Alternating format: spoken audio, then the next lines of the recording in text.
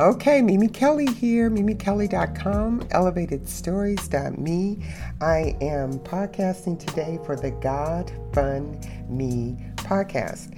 And what always happens when I podcast, I start worrying about what I say, and that takes the fun out of it, and so I generally shut it down. But I committed to Thursday, so I'm going to read what I was called to this morning. I'm going to keep it short and brief.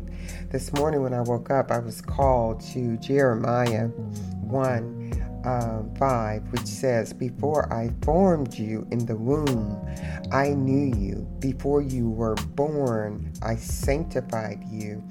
I ordained you a prophet to the nations." And I believe I was called to it because last night I had a Zoom with my mom's work BFFs.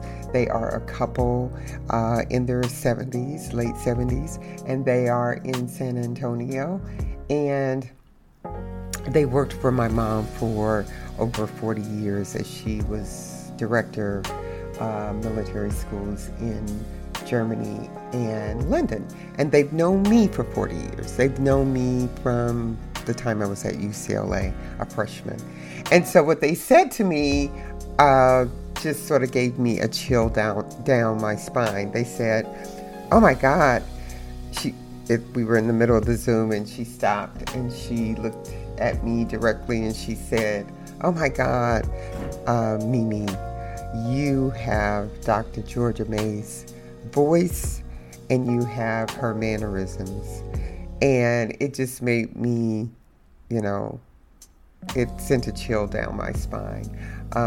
To know that God has poured in me what he poured into my mom, who I just thought was a phenomenal, strong black woman who was born in the dirt of Georgia, poor, black, nappy head, and just rose up until she was at the top of her profession. So he poured that into me, and that's why I have the God Fund Me for One Night in LA, and I won't stop until the movie is made. So I've been having great conversations, backdoor conversations and emails with some great people who are interested in being a part of the movie, and it's going to happen. So I'm excited for 2022.